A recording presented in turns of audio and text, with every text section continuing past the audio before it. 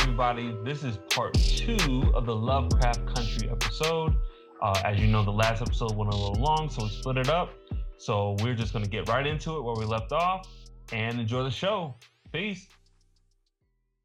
We kind of touched upon a lot of these two things, which is like, what is your favorite episode? And the other question I asked is, what is your favorite moment? I'm kind of just throwing both those out there because I feel like one will lead into the other.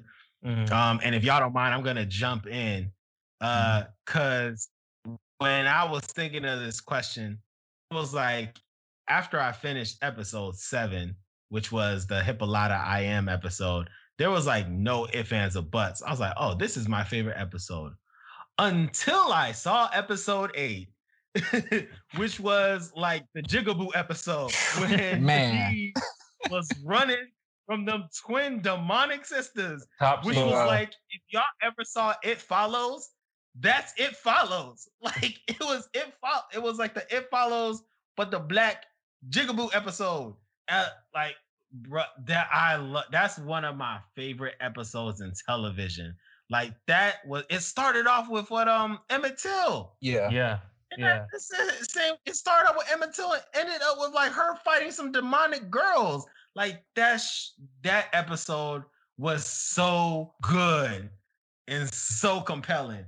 So needless to say, I mean, like, yeah, the fact she spit at a black cop. I mean, she spit at a white cop. She's like, what, 12, 13? That's the boldest thing I ever seen somebody do. Hey, dog, Nels, with all due respect, if you got two like Raggedy Ann minstrel show clown girls chasing you, you ain't scared of shit. Yeah. Well,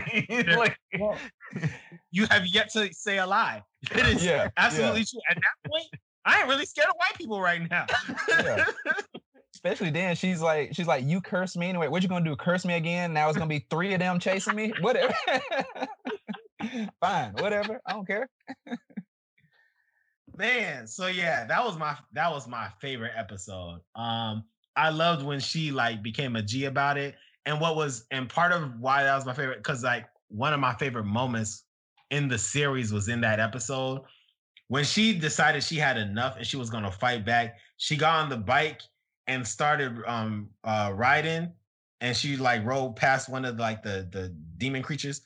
But the audio that was in the back was from a speech from a young sister from Alexandria, Virginia, all about like the stories of little black girls that like are unheard.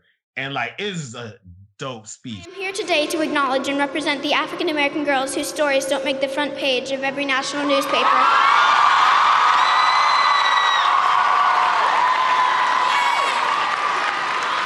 Whose stories don't lead on the evening news.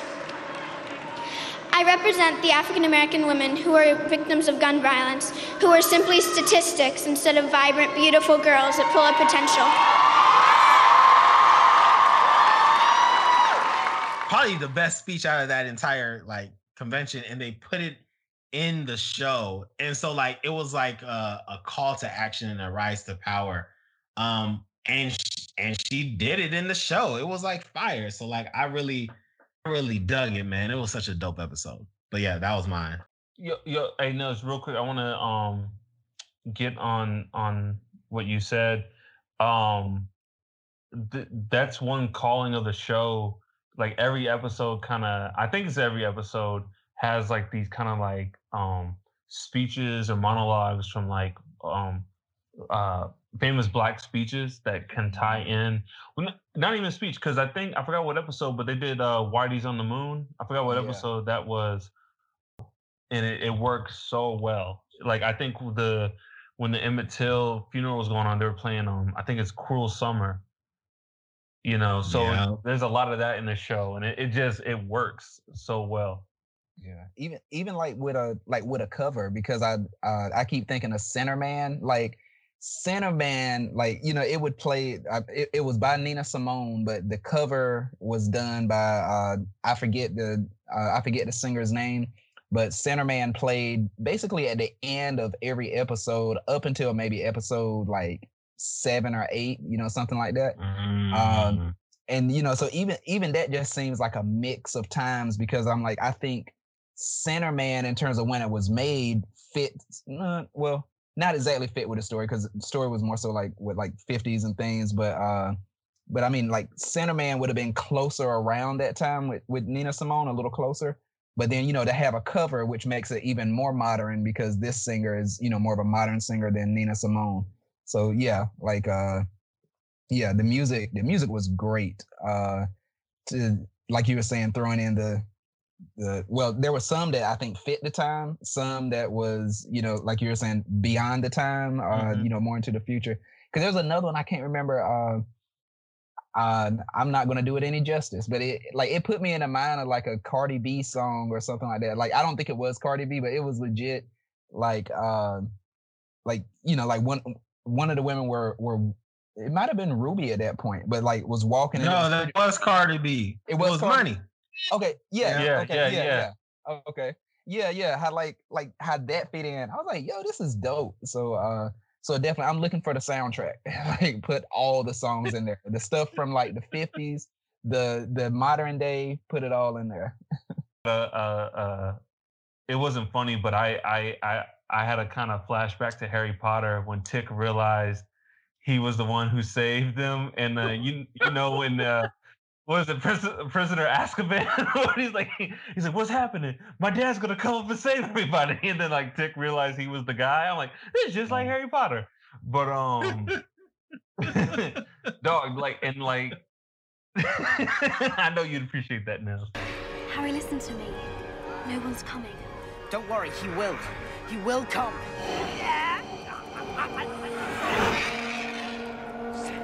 You're dying. Both of you. Harry!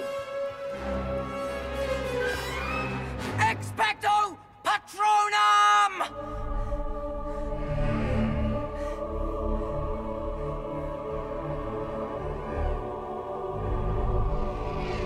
That moment, dog, because like Tick let them dudes have it. They didn't want that smoke. They got it. And the little girl. There was a little girl involved too, right? Yeah. He definitely hit her in the stomach with a baseball bat. I was like, bro. You know what?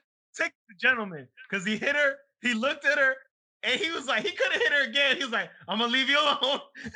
Yeah, but I hope you learned your lesson. Hey, he definitely gutted her, and he's like, all right, you better go home now.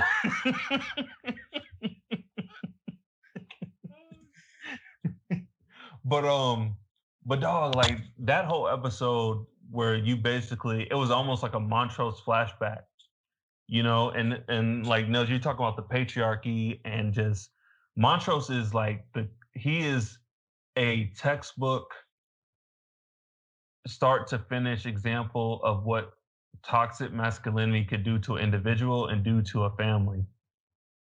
Like the fact that when they get there and his dad's beating them and they're watching them, and then Letty and Tick are kind of like, damn, like what the hell? And like Montra's like, yeah, but I deserved it. You know what I'm saying? He can't even like realize like the abuse he was getting. And then when both actors, dog, the moment where Montrose goes back to save the dude who was like his boyfriend, and Tick has to like stop him, and he's like begging him not to do it, and just that whole back and forth, like that was like all the acting. Like them two brothers can grown men cry like no one else can grown men cry, dog. What's homeboy who played? You forgot you were watching the show. Like how? Like I can't imagine like they were acting like it seemed so genuine.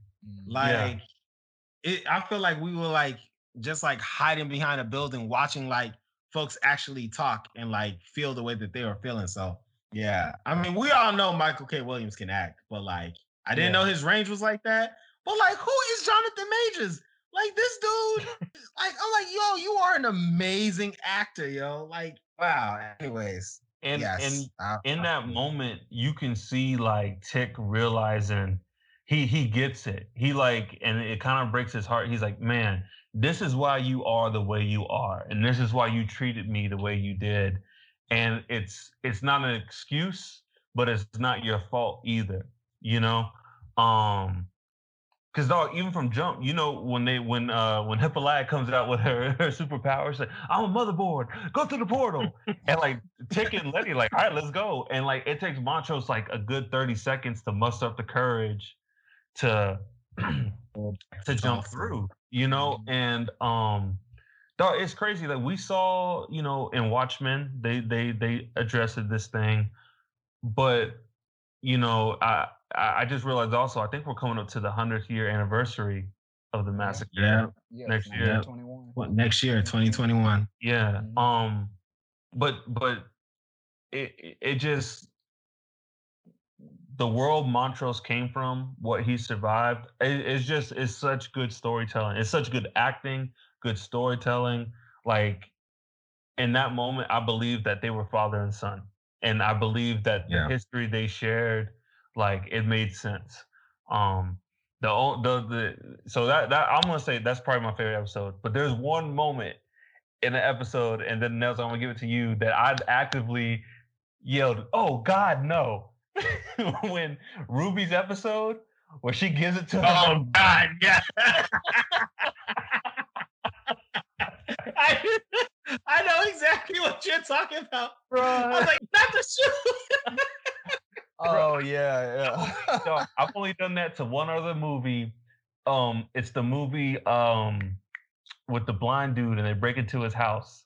What's that movie called now? Don't Breathe. Have you seen that movie, Shannon? Nah, I know what you're talking about, but nah, I hadn't seen it. Yeah, well, I won't spoil Don't Breathe for the audience, but there is a scene with a turkey baster. And I'll leave it at that. And I had the same exact reaction that I did to Ruby's scene. Man, I was like, oh, I'm surprised I didn't wake up my family. I was like, oh God, no. Yeah, that was wow. No, and I'll say, even as much as I love the Hippolyta episode, and I think for me it was really more so just her character. So really for me, the same episode. So you know, with the rewind. And I loved it because of one, like the historical significance. Like I'm always like, if you, especially the way that they did it, if you can tie in like this historical thing that happened into like this great story, you know, that does it for me. But no, I love that episode for so many of the reasons that we, you know, have already mentioned. You know, Montrose, I mean, when you think about it, he probably has the most pain of anybody because, you know, as we were saying, he could never be himself. He was never safe. Like one, as a black person, you know, you weren't safe and like just being out because of, you know, racist white people. So you weren't safe there. And then you're like, okay, you're safe in your community. You're not safe in your community under your own roof because, you know, because of your sexual orientation. So then you're pretending to be somebody who you're not. Violence is being inflicted upon you because they want to, quote unquote, you know, make sure you're a man. And then all you do is you end up dishing out that same violence. Mm-hmm. You're hurting the next generation. So I'm just like, man, like that, you know, all of that for him, you know, that development for him. And like some of the other scenes, like I love just I think the bravery of their family, like I'm not sure. Would she have been the great grandma or something like that? When that was Tick's. Are you talking about where Letty's with the woman upstairs at the end? Yeah. That was Tick's grandma, right? Yeah, just grandma. Okay, yeah, maybe just or grandma. His great grandma. I think it would have been his great grandma. Okay, great grandma. Yeah. But yeah, like the bravery of her and that family where you know, they're like, okay, yeah, we're gonna fight back, we're gonna, you know, this and that. And then just how, you know, it got to the point she said when she started putting everything together, she was like, we're not gonna make it out here, are we? Mm-hmm. I know, like she was like, I can tell you're not from here. Like she was like, you know, your shoes gave you away. Yeah, the shoes, them Skechers. What are those? You don't have those yet.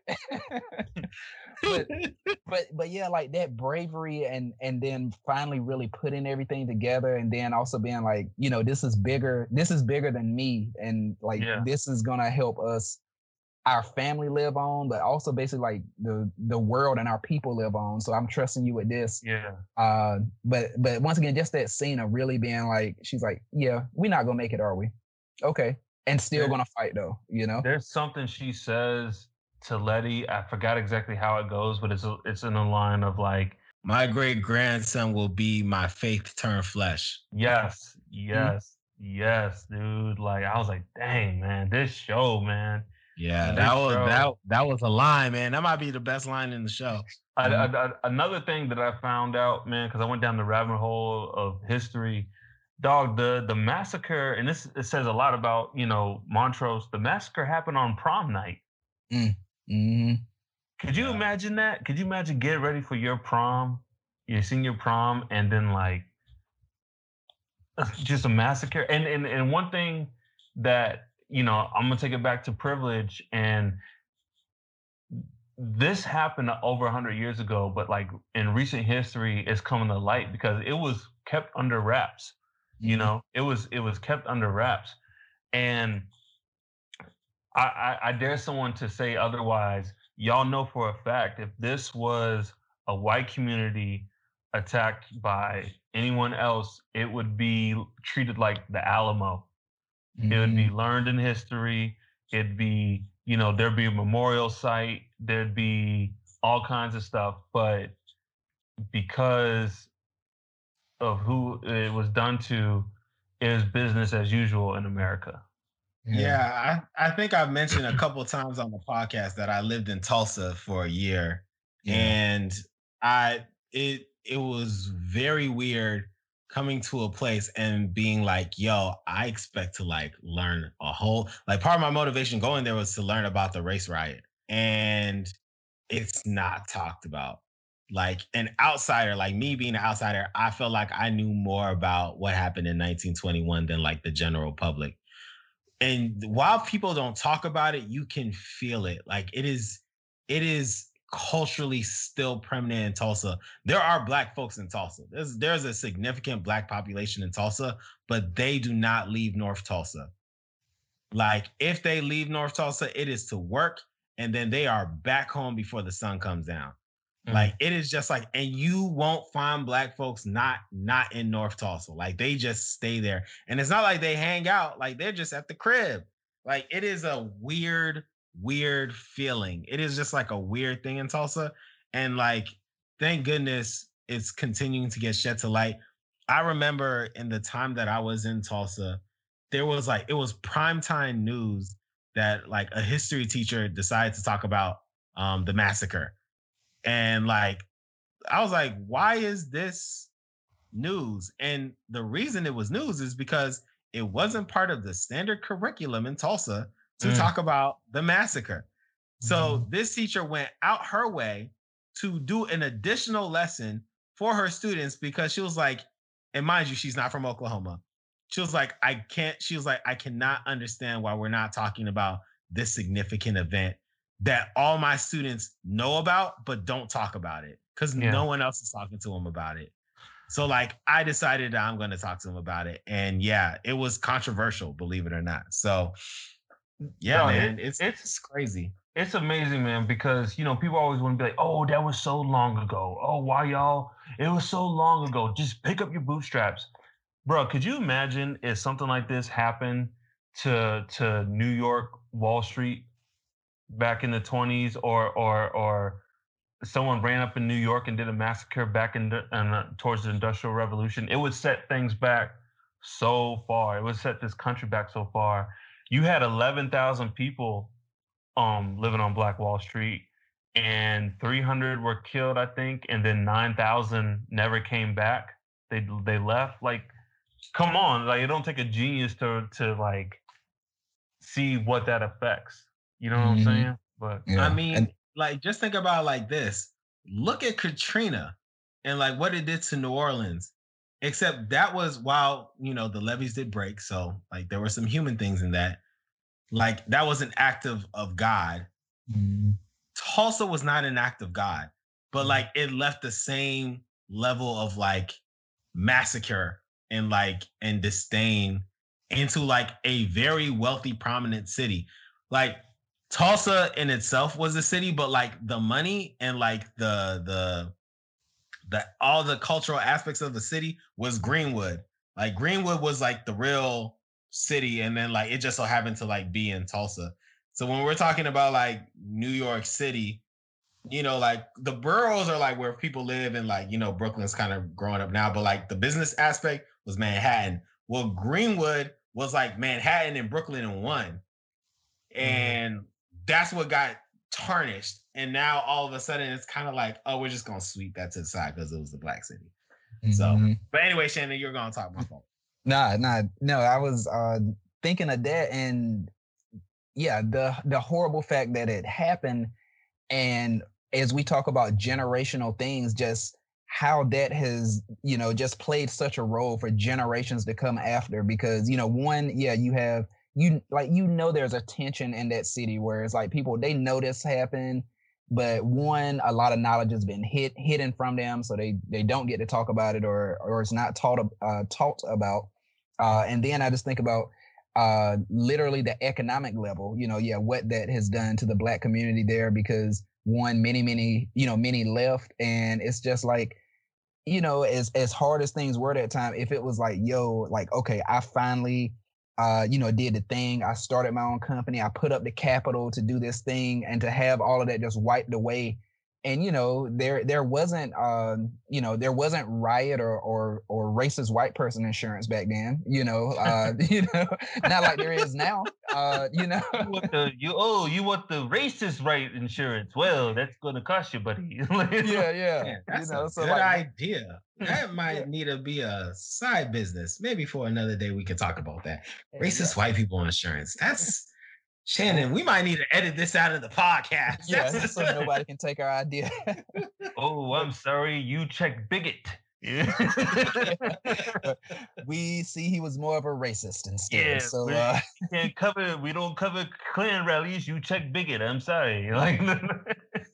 Yeah, and so so just to see that all of that gone in that sense, because and you know, like how things go, it's generally like, okay, well, you got moved out, your stuff got destroyed, and someone else comes in, like, especially during that time, like it would have been some of the racist white people who did the destroying, are like, well, look at this, some land here. I guess I'll go ahead and start my own, business like I've always been wanting to, and, just like it's gone. What do y'all think about, I think it's an important episode. I don't think we talk about it too much, but Tick's episode that shows his what he did in the Korean War. What did y'all think about that episode? Oh, the succubus. Yeah, the nine-tailed fox. I was like, oh, got a little Naruto in here. Yeah, and that's and y'all, that is gonna be probably the amount of Naruto you'll get on the Pop Cult Parent. Yeah, no more Naruto than that. We ain't really dive that deep into Naruto, y'all. So that might y'all got your Naruto. That was it. Enjoy. Enjoy. Jutsu. Nah. Man, that episode was so good. Yeah. It was so good. Like, but did y'all kind of, not to discredit this show in that episode, but when y'all saw that, weren't y'all like, man, I'm definitely seeing some similarities to Watchmen and to Lovecraft Country. Like, the show starts off with like a very famous actor who's only there for like really the first episode or first two episodes. They have an Asian aspect that correlates to the war. And so like they spend like an episode or so like revisiting like that part of Asia. Tulsa. Like I was just seeing like several like correlations to like how thematically like Watchmen had like a certain cadence and things, and I saw that in Lovecraft Country. Well, a couple of things. I don't know if it's I don't know if it's an HBO thing, because I think HBO, all their shows kind of like fit a look and a feel. But you also, I don't know if there's anything to it, but JJ is a producer of this show, and one of the other main writers, I think creators of Lost, he was the head guy on Watchmen. I don't know if that's a reason, but there's your 6 degrees of separation for that. You know what I mean? But yeah, I think HBO just has like a feel and look that because you watch like some of HBO's comedies, they all kind of got the same feel. They all most of them take place in New York City. You know, they all got a kind of the same feel. And I think it's just what they're looking for in their programming. But yeah, that episode was fire, and that was an adorable love story until some wool stuff came out of her eyes and started sucking the life sources out of all those men. I think that episode was interesting because, like, dog, Tick committed war crimes. Mm-hmm. Yeah, you know. Yeah, and I think it says something that, like, I think this show, a big thing of this show is like, you can do bad stuff in your life. That doesn't mean you are a bad person. You know. Yeah. What he did is unforgivable, but like, I don't think anyone who watches this show would consider Tick a evil person either. You know. Mm-hmm. So nah, man, just I want more of this, man. I didn't realize. I just appreciate this, man. What I'm trying to say is, Black people, we don't get to do this. We don't get to be in these type of stories. And Shannon, like you said, like how everyone committed, everyone in the show committed to the magic, everyone committed to the monsters. Black people don't get to be in stories like that. You know, we don't get to be in the we don't get to have the Harry Potters be about us, or we don't get to have the, you know, the Flash Gordon type stories be about us. You never see it. You just never see it. And so I think that we're getting it.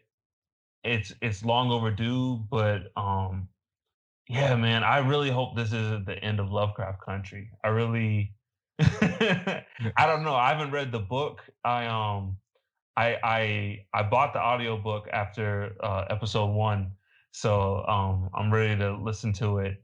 But I hope this isn't the end. And then, have y'all read any H.P. Lovecraft?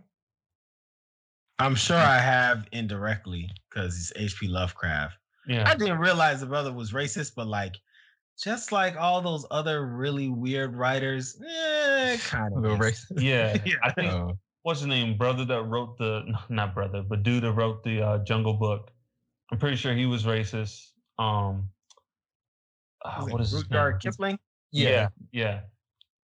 And then there's someone else who their past is questionable. I think the dude who wrote Ender's Game. I read the controversy around him, but there's some controversy around him. But yeah, I haven't read any Lovecraft. I know of him. I know of, like, just because of pop culture, Cthulhu is like always mentioned and stuff. And then the word Lovecraftian comes up in a lot of conversations I hear. I guess his influence on horror and stuff like that is big. But yeah, this show just has so many dynamics, man. And like I said, I hope this isn't the end. If it is, like, it ended on a very cool note. It ended with a girl with a robot hand.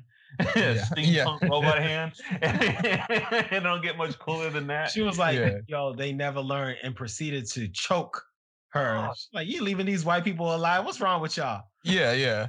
Just did it. Yo, so that's something that makes me think too. Like, I was I think as I was watching some of this, it made me think sometimes those random movies that we've seen, or, you know, where they do time travel and this and that, it's always like Black people aren't a big thing, is, you know, and so just with some of the stuff they did here, I'm like, yo, like, I love that, because, you know, you have some stuff like, you know, maybe Back to the Future or whatever. It's like, you go to the future and, like, yeah, there are some Black people, but it seems like things are still like about the same. It's like predominantly white spaces, maybe Black person here or there, or they're just not even showing us. But I really love how this is showing like things happen in the past.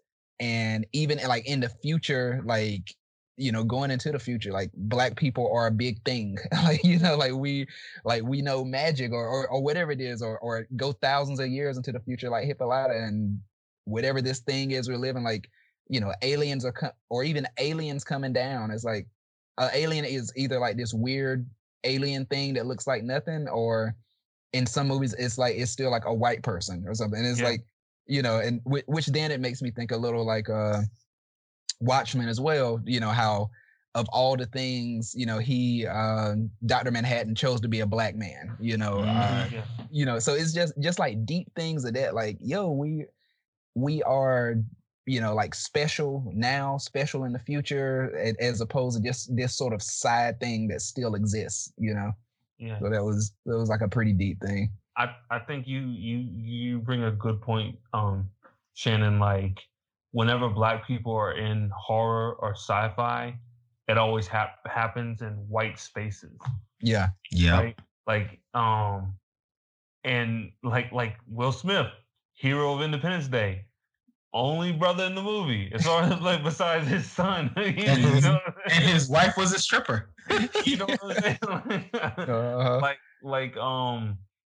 We're just not, these genres don't happen in a Black space. I think the one of the movies, it definitely predates Get Out, but attempted this, was one of my favorite movies of all time, Attack the Block. Yeah, man. Which to our listeners, if you haven't watched it, go watch Attack the Block. But it's a sci-fi horror movie that happens in a London ghetto, and it's an alien, bro. Believe that. Believe. This I can't remember dude's real name, but it's got Fan, right? Fan is in it. John Boyega. Yeah, that is. Look, we've all seen the Star Wars movies, but if you want to know why I ride or die for John Boyega, Attack the Block. Because what was his character's name? Moses with the sword. And there is a song. I forgot what it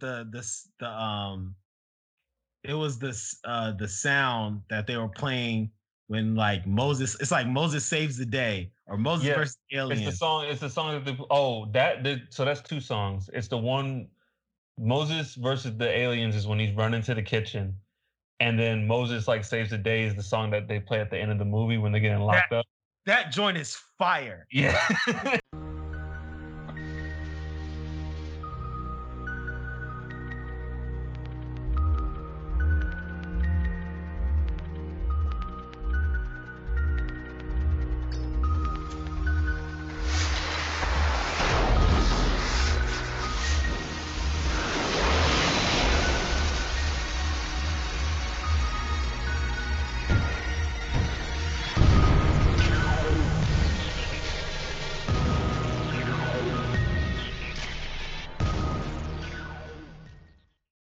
Because like I don't really just know like random sounds of music, like sounds of a movie, but like that sound, what is it called? Score. That part of the score was so good. I had to go look it up and find the name of it because I was like, man, that was intense. Yeah. So, anyways, sorry, Attack the Block. I'm sorry to interrupt you, Mark. Please. No, dog. You can, dog. If you're gonna talk about Attack the Block, feel free to interrupt. But But and one thing I think is why, as Black people, we got to start controlling our narrative. Because I'm a victim of this too, man. I as I get older, I'm like, yo, Black people, we had our spaces. Like in episode 1 or 2 of this show, they show like the Chicago Black Party, and the way the media and Hollywood portrays it, you would think like if it wasn't happening to white people, we were just in our houses chilling. And then, and then we came out to like either be oppressed or go to work. You know what I'm saying? And like the fact that like George and Hippolaya's business, shows that like Black people were like living. We were, even though in all this chaos, we were still going on road trips. We were still planning family vacations. We were still out there. We were still trying to run businesses. And I think movies like this and or shows like this and Watchmen show that like, no, we have a history. It's not, our history isn't just oppression and slavery. It's family, lineage, and story. Yeah. It also makes me think on a level of because of course, you know, they're getting into like magic and spells and some things, you know, and all of that. But it like makes me think of many of, say, the traditions and even like, say, religious aspects that existed before, you know, we were brought to America, or, you know, enslaved, and things that were stripped.